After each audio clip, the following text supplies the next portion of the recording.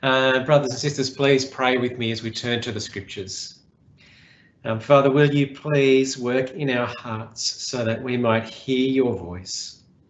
And Father, hearing it, we might be challenged, encouraged, we might find life, and we might learn to keep turning from our sins into you. Father, please work in us for your sake this morning in Jesus' name. Amen. Well, friends, our passage this morning, 2 Corinthians chapter 6, verses 14 to 7:1, starts with a very stark command. Do not be unequally yoked with unbelievers. Now, you know what a yoke is, right? It's that jolly great lump of wood that you stick across the necks of oxen, and then it gets bolted or tied in place in order that their lives are strapped together and strapped to the plough that comes behind them. Wherever one goes, the other goes. It's the thing that actually ties you to a way of life and to a direction and to everything that sets the course of your existence. And the question that Paul wants to ask today is, are there any ways in which you have tied your life to the life of unbelief or unfaith? Have you connected yourselves with unbelievers or with unbelief, with practices and things that are just out of step with what it means to walk as a follower of Jesus? Are there elements of the life or belief of your unbelieving friends or family or people in your community that you've bound your life to and so are in danger of becoming unbound from God? You see, if you remember, we're in the middle of a long section in Paul's letter to the Corinthians where he's defending his ministry. The super apostles lie in the background, although we haven't seen them yet.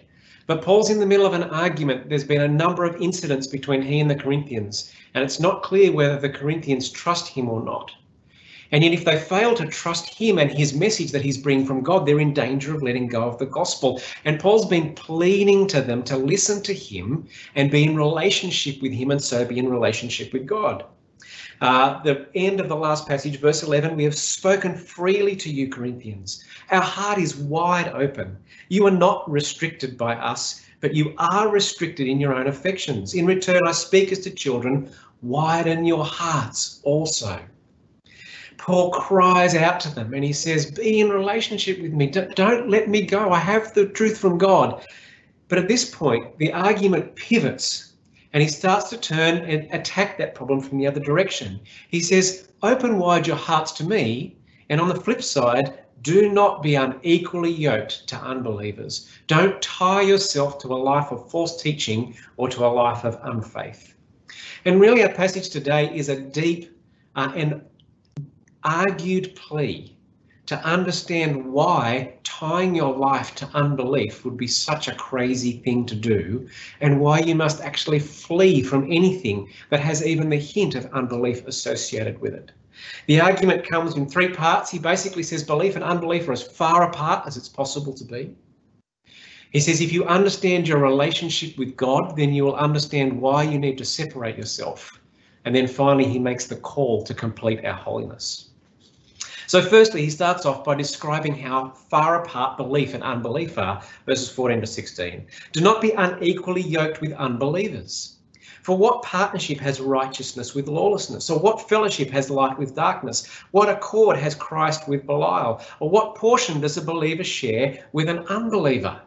There's this string of rhetorical questions, and each question is actually supposed to have the answer none. There is absolutely none. So I want to try a little experiment to you. This is not really going to work online. It would be much better if we were together. But as I get to the end of each question, I want you to say loudly at the screen, none, with me, right?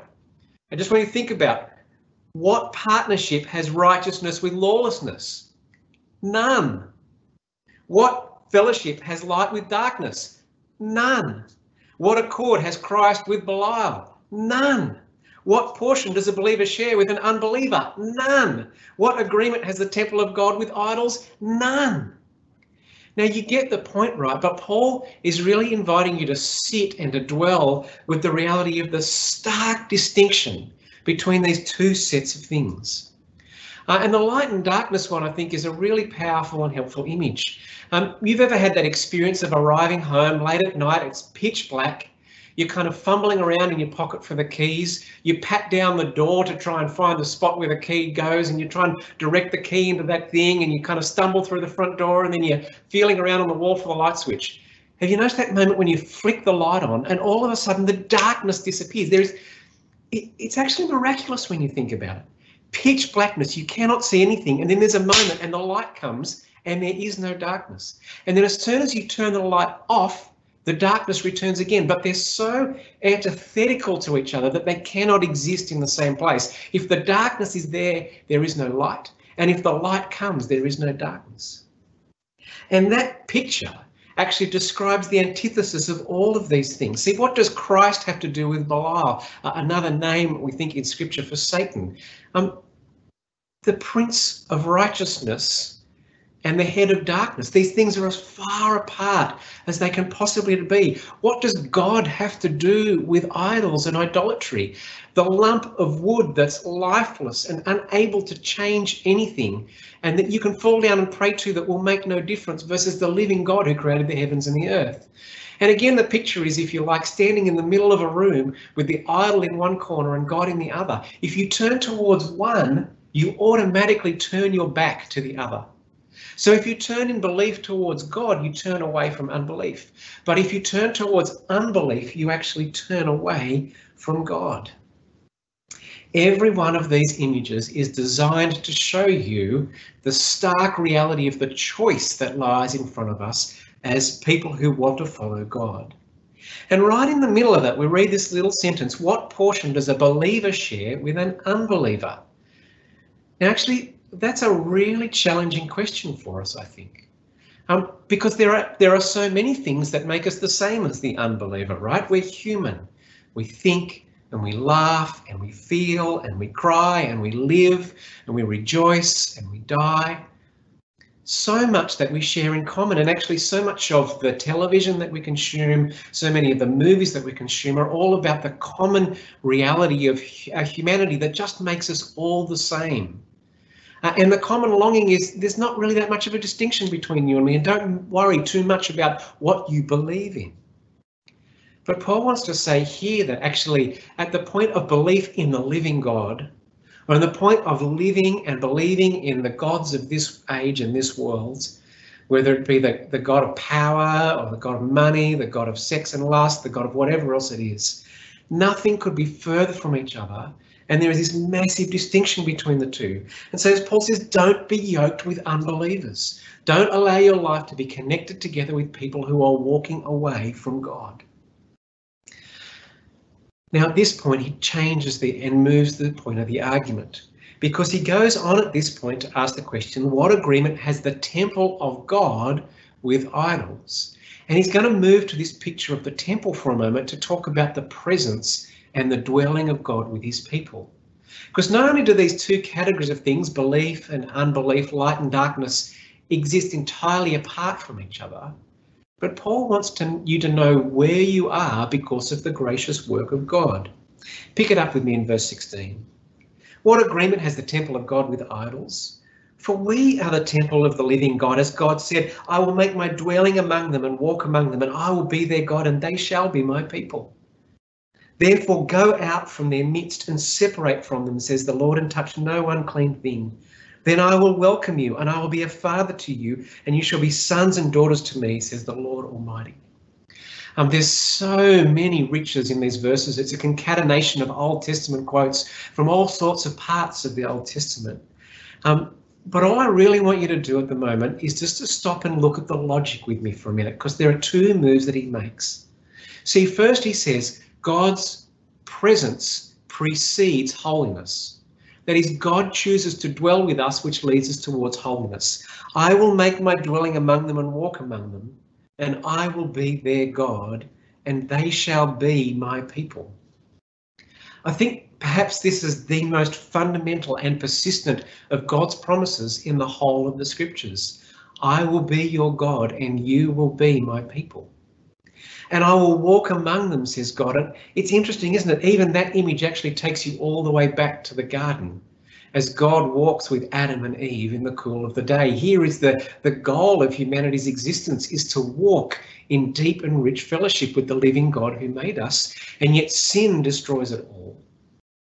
But in the face of sin, God's persistent promise to Israel, which becomes God's promise to us in Christ, is I will be your God and you will be my people in spite of your sin. I will cleanse you, I will make you great, and I will actually treat you as my treasured and precious possession.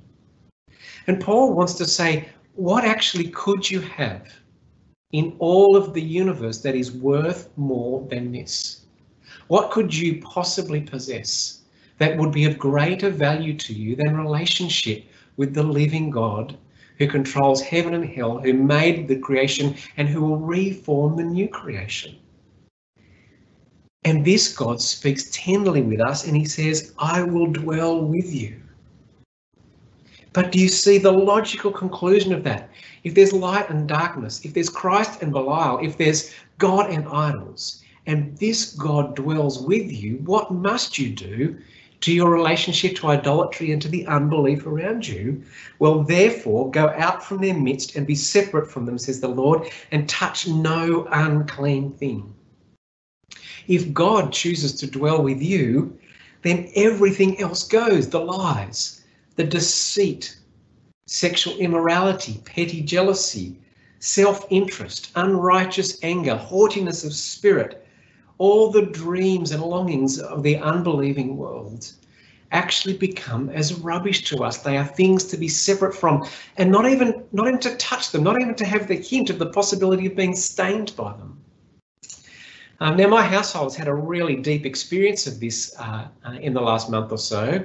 My daughter was actually in contact with someone who was diagnosed positive for COVID-19.